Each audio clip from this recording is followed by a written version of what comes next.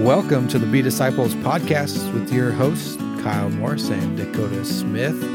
Welcome to the best podcast in the world. I mean, our discipleship podcast. How's it going, Dakota? Hey, I'm doing well, man. It's a joy to be here. Week 2, your second full week, full time here at OBC.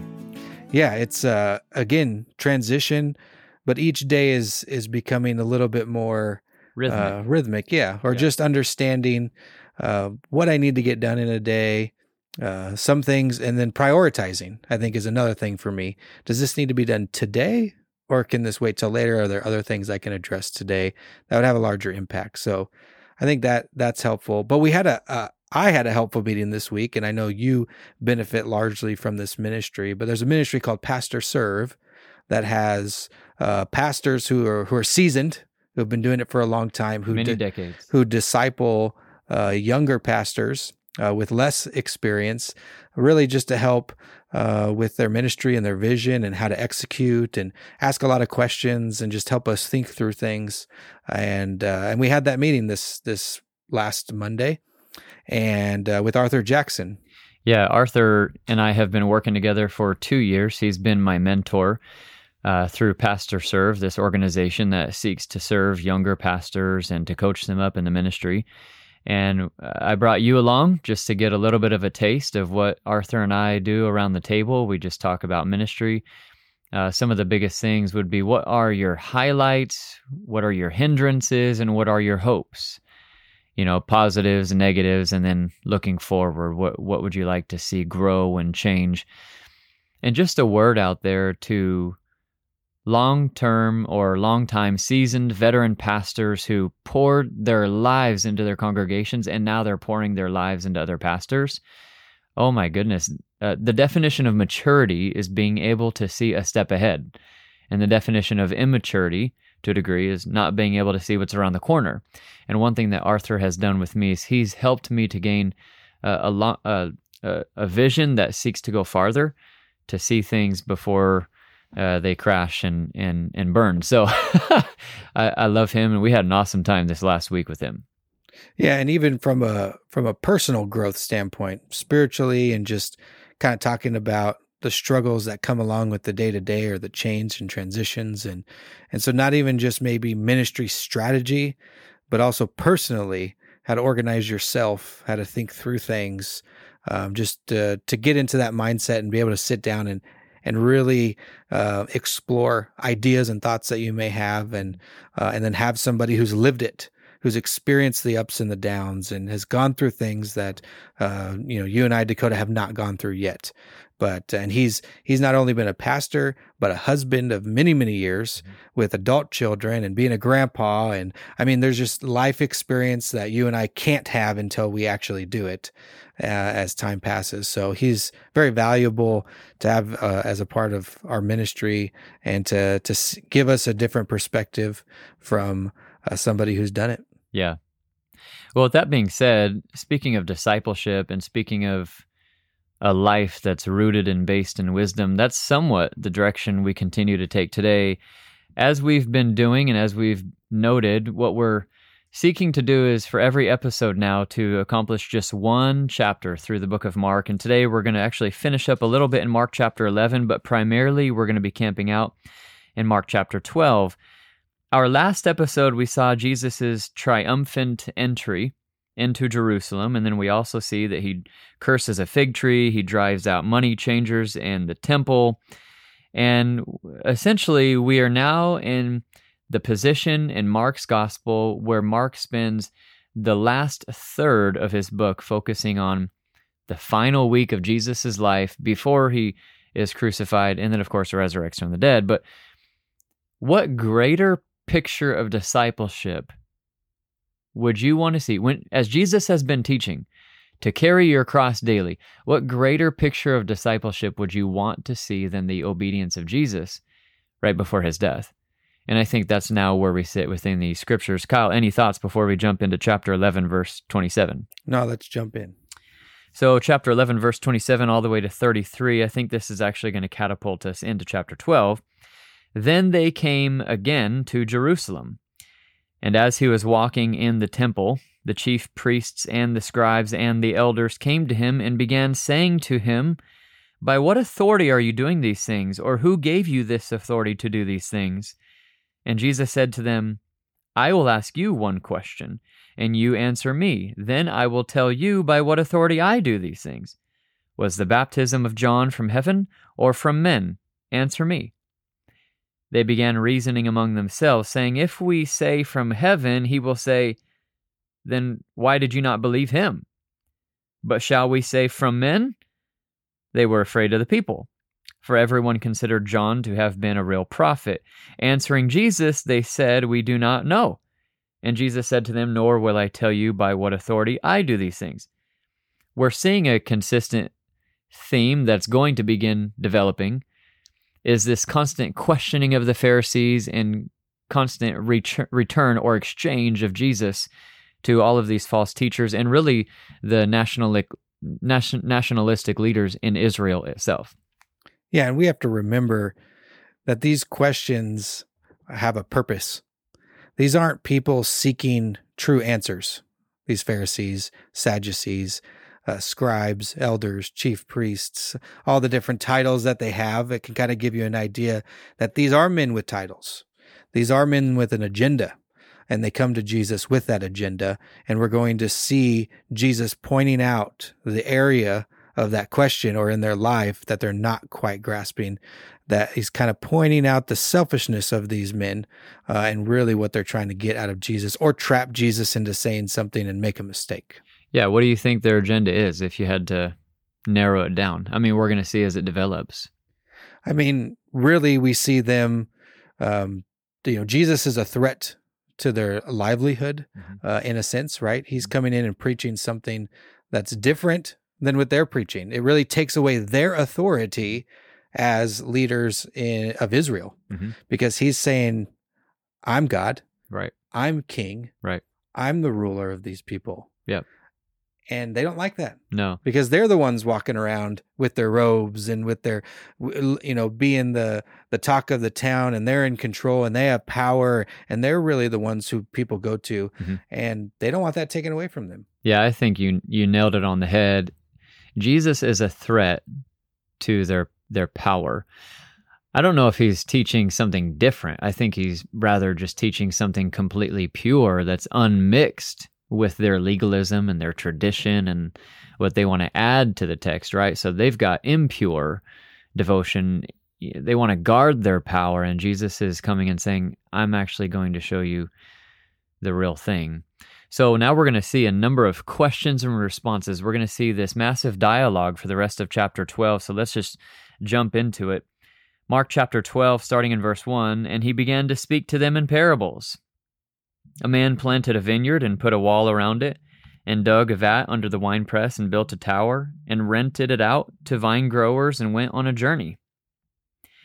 At the harvest time, he sent a slave to the vine growers in order to receive some of the produce of the vineyard from the vine growers. They took him and beat him and sent him away empty-handed.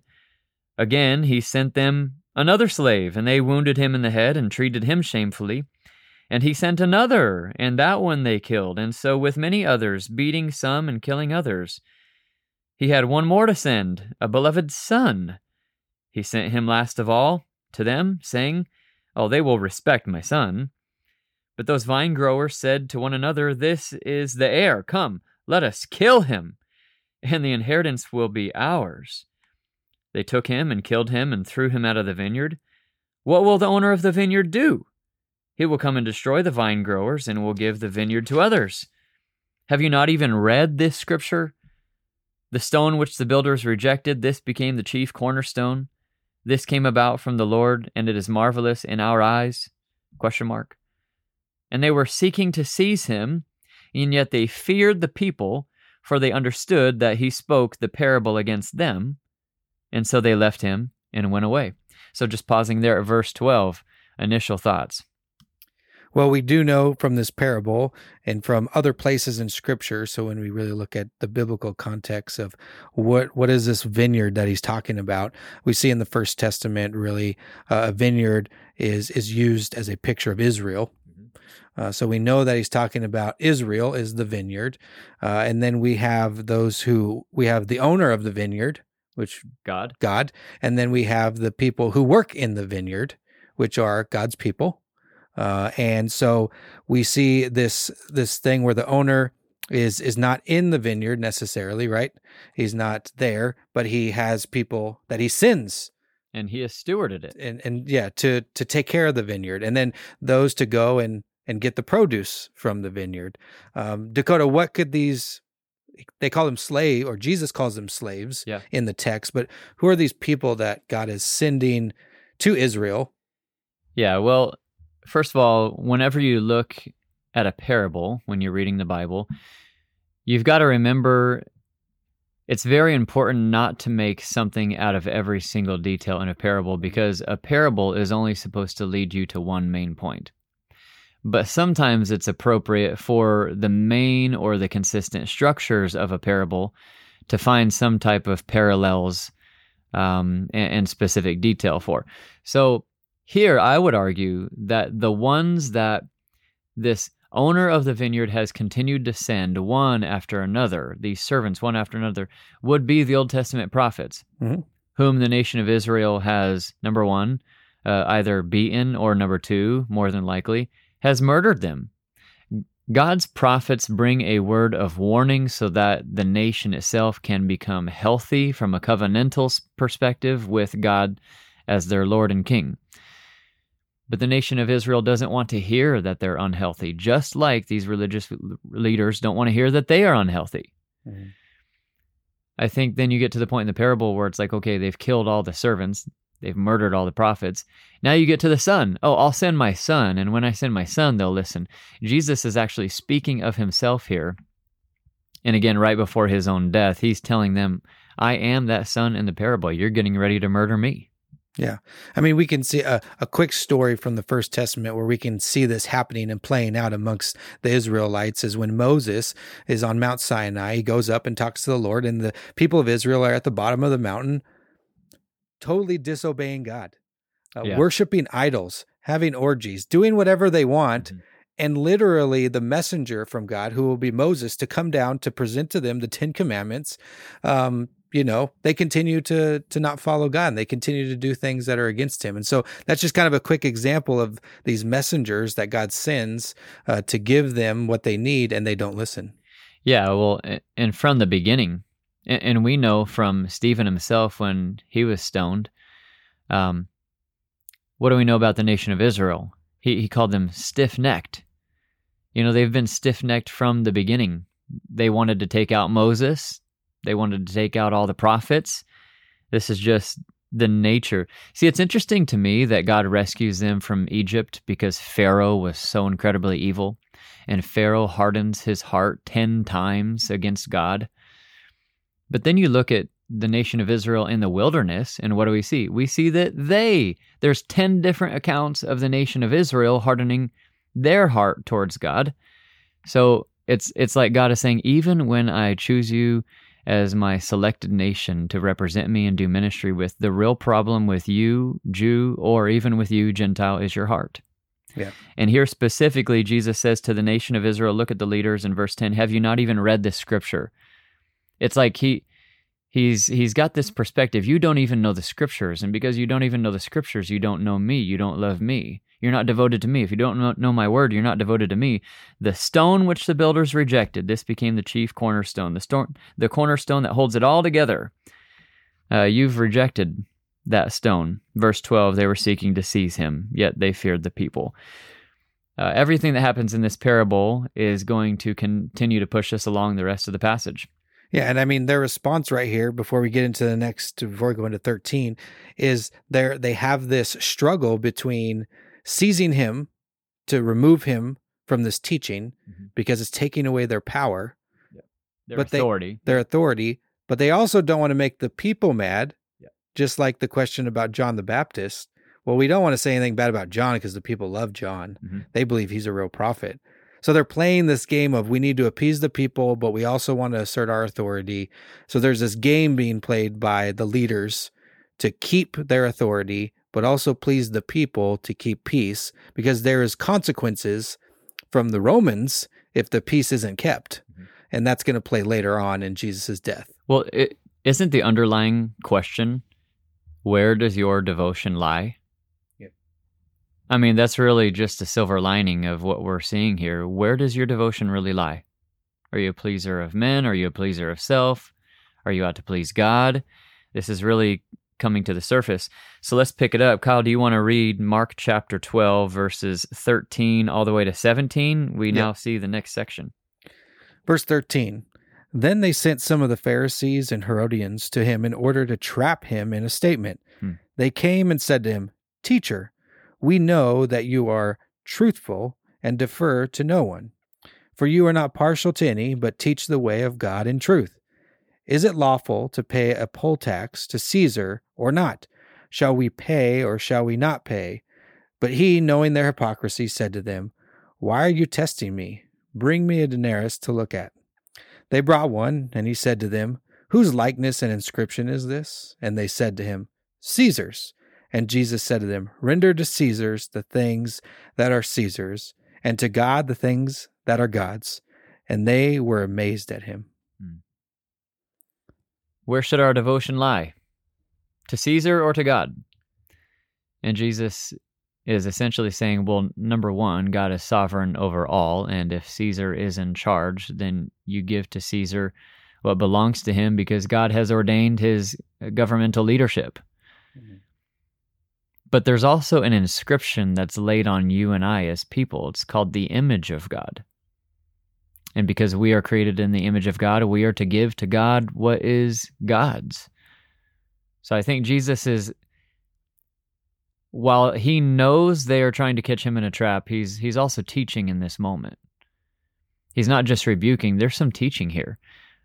This is how you live in the midst of the world.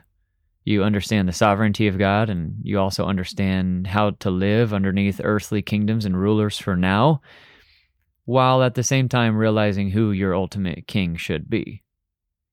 But the Pharisees wouldn't have liked that because they hated the Roman Empire. Yeah, they wanted them out. I mean, they all did.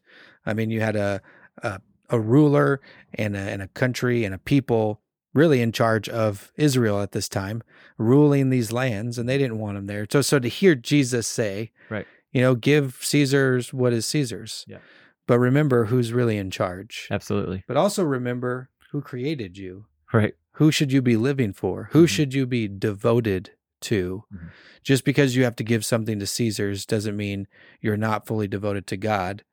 But because you've chosen other things, you're not fully devoted to God. You're choosing yourself, and you're choosing to find ways around it, or you're choosing to lift yourself up, and it's just again they're playing this game of how can we get Jesus out, how can we trap him, and how can we do something that lifts our own authority up and not his. Just some relevance to today as well, because this passage would cause the modern day Christian, specifically in America, to say, so what do I have to give to Caesar?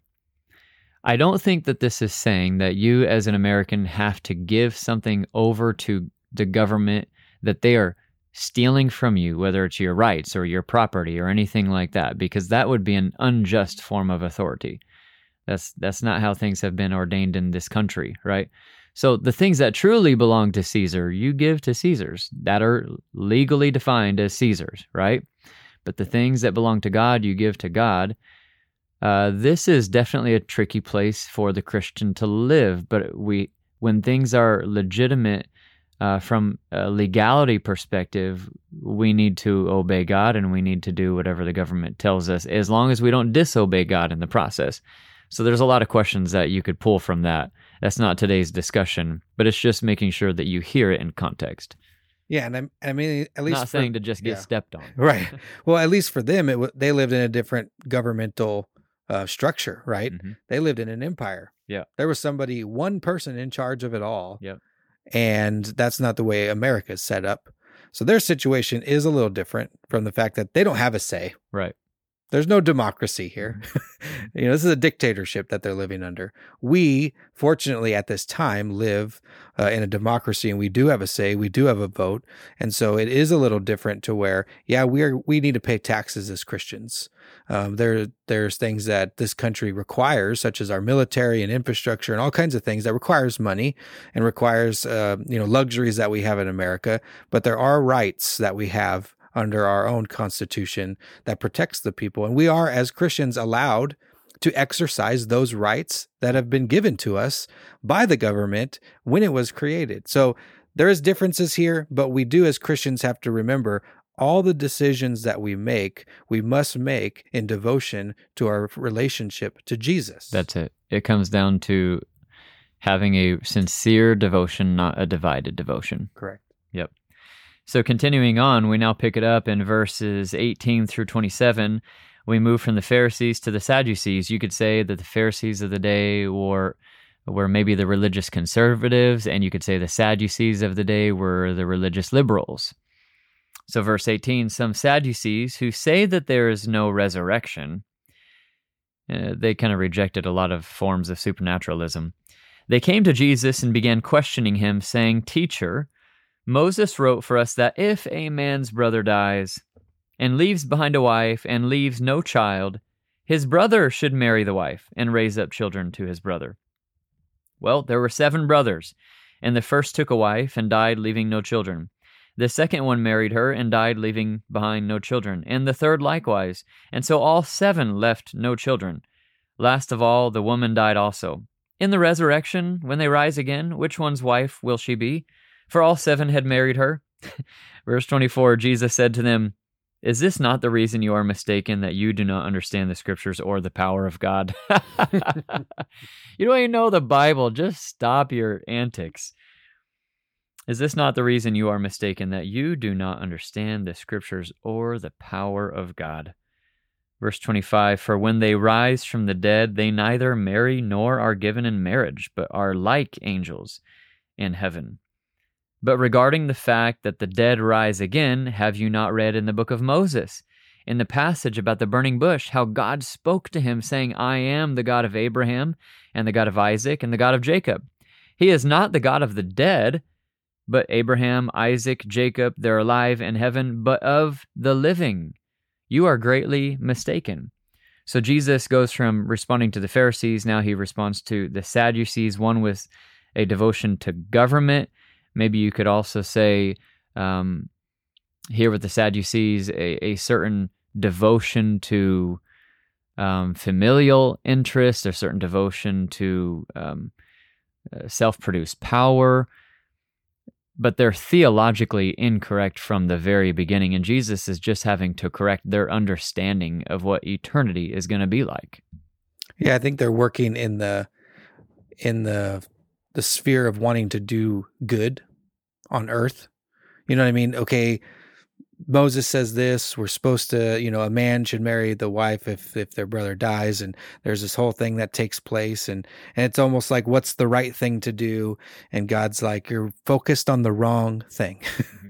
You're not focused on who God is and living for God, but you're focused on some random question, one of the most ridiculous questions in the Bible. Yep. You could almost say you're focused on something that isn't important. For one, you don't even believe that those who have died and gone before you are still alive in heaven, yep. And reminds him of how great God is and the people who are still alive. So they're almost stuck in the now, stuck in, are we doing what is ethically good?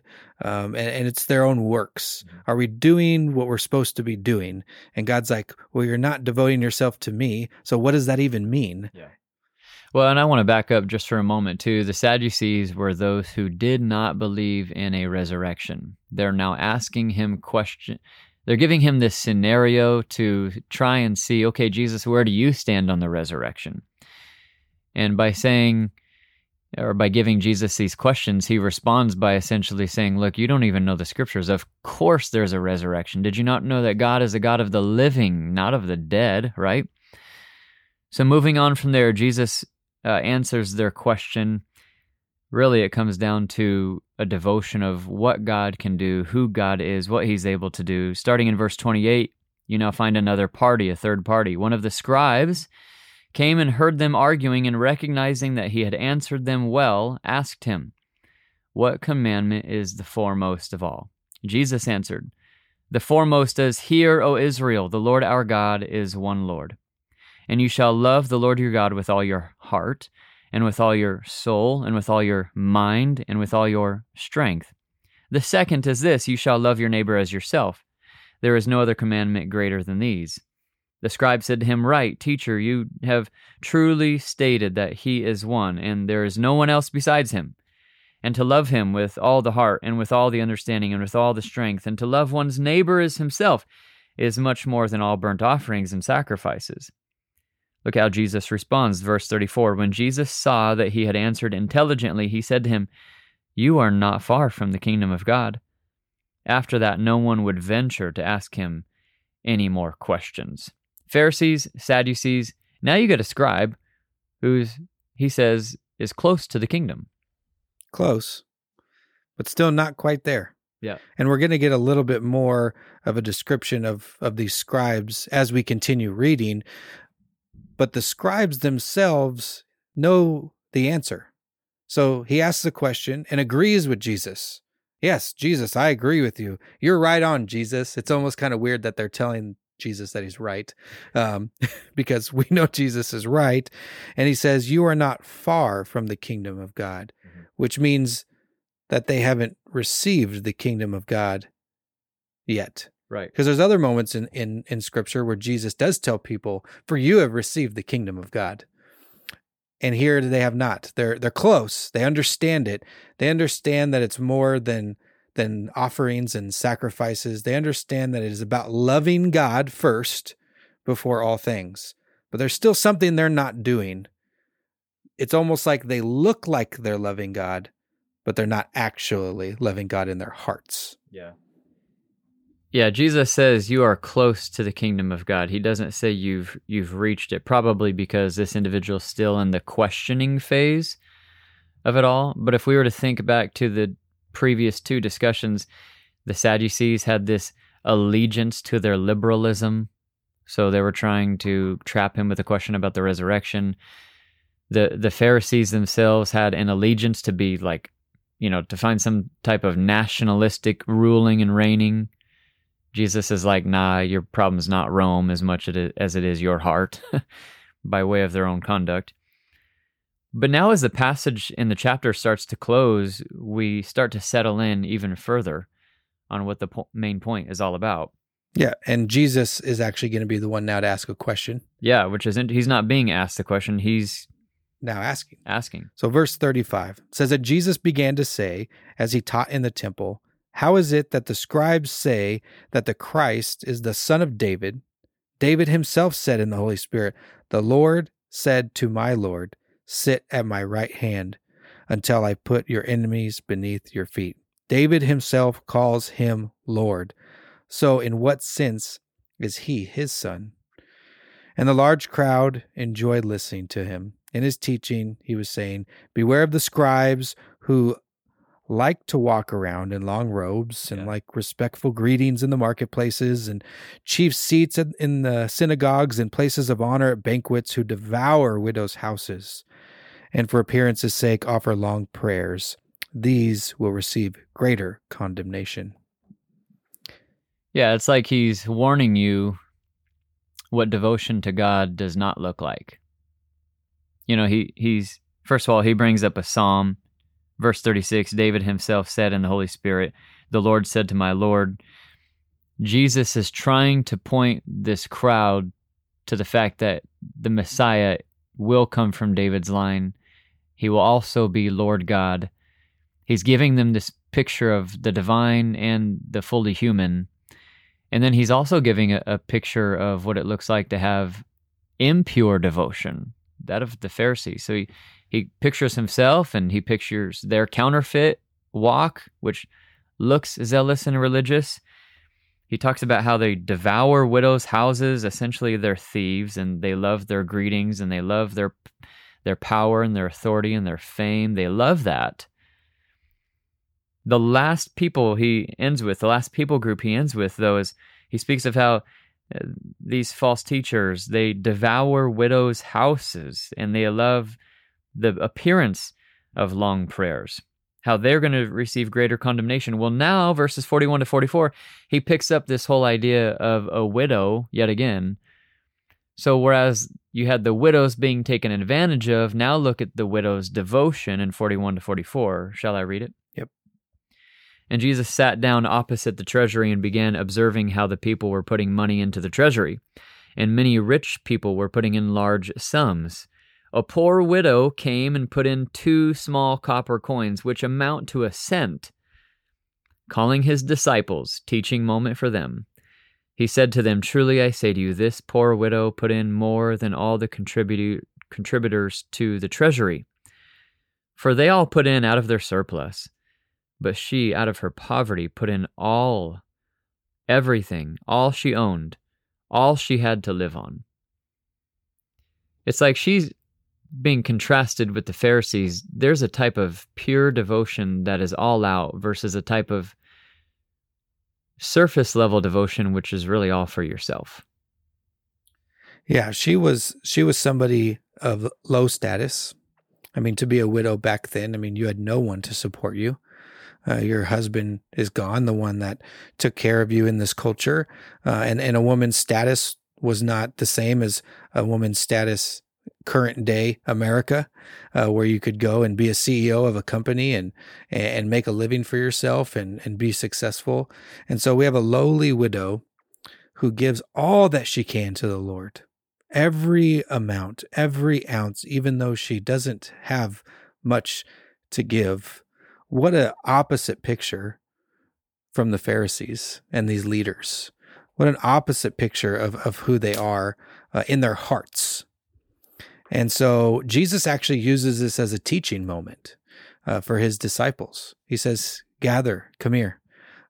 Truly, truly, I say to you, I say to you, this poor widow put in more than all the contributors to the treasury because of her devotion to God, not because of the tangible physical things that she had, but because in her heart she knew that she honored the Lord in all the things, even if it was a little bit of stuff, even if she didn't have much. She gave all of herself to God, and it wasn't about her. It wasn't about elevating her status, but it was about elevating Jesus's status to saying, "You are God. The glory goes to you. You provide all things. My life is devoted to you. I call you Lord." It's really interesting that in the last couple of passages, we have seen this continued interchange between appearance and what really lies beneath the surface. With the Pharisees and the Sadducees and a lot of these scribes, their appearance looks great, but they're not truly devoted. They don't even know the scriptures. They don't really love God. But then on the opposite end, you have the appearance of the poor widow who, by looks, she's barely putting anything into the treasury. She's not giving much at all. Man, I mean, she's not doing much. She's not very devoted. But beneath the surface, she's giving everything she can. And I think Jesus is bringing this point to the disciples because the main teaching becomes this: a real life of discipleship is a life that goes beyond appearance. A real life of discipleship is where in the bottom of someone's heart, they have given it all to the Lord, and they continue to give all to the Lord. Yeah, and I just want to challenge our listeners. Maybe you live in Ottawa, Kansas. Maybe you're in Franklin County. Maybe, wherever you are around the world and you listen to this podcast. Jesus reminds us in this passage of a couple things. One, know the Word of God. Know your Scripture. There were multiple moments in what we just read that he points out that you don't even know what the Word of God says. And you're making yourself kind of look silly that you don't know that. The dangerous part about that is when you don't know the Word of God, the appearances of others is what captivates you. Oh, yeah. There are going to be false teachers and leaders that call themselves Christians, pastors, that say they follow Jesus, but don't teach the Word of God. If you don't know the Word of God, you won't know the wolves that are right in front of you. Know your Word. And once you know your Word, you're able to see who's false. You're able to know what pastors are truly teaching the Word of God. I challenge you to question where you're currently at, where you're currently a part of. If your church is teaching the Word of God, they're doing expository teaching, they're teaching verse by verse, and you're learning the true Word of God, praise God. Yeah. Amen. But if that's not happening, I challenge you to look for something like that. Yeah. Like we do. We go verse by verse through this podcast. We want to teach the Word of God and teach people how to teach it to others.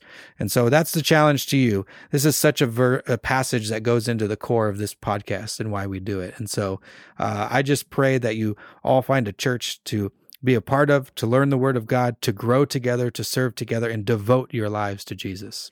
Well said. And this whole podcast, our whole goal is to bring about an assistance of discipleship, as we've been speaking about for this whole series. We're just wanting to trailblaze the book of Mark so that you understand what discipleship-oriented discussions look like, so that you could read the book of Mark with whoever you are discipling. So if you are someone who's living from afar, if you are nowhere near Kansas, nowhere near Ottawa, Kansas, where we're located, I challenge you to really start taking discipleship to the heart. Bring discipleship outside of your church walls. Yes, it should happen in the church walls, but bring it outside of it as well. Bring it to the coffee shop and to someone's dinner table and to somebody's life, and sit down with the scriptures and make disciples. But if you are specifically from Ottawa, Kansas, something else that we want to really encourage you to do is, as you are listening, we hear statements and compliments on a weekly basis about this podcast. We want to encourage you. Are you yourself living life as a disciple of Jesus? If you can't look at your weekly schedule and say, here's who I meet with, and not only do I meet with them, but I'm prepared to follow up with them about when our next meeting date is going to be. If your schedule can't prove that you value discipleship, I just want to encourage you to do it.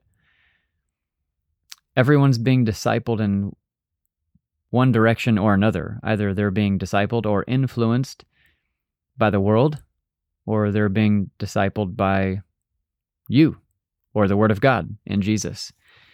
So with that being said, we just encourage you to live lives purely devoted to Jesus as disciples. Yeah, and so thank you so much for listening to our podcast. Please share the podcast with others.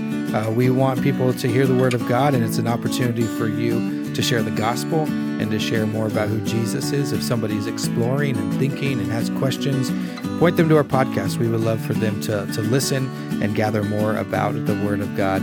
Thank you, and have a blessed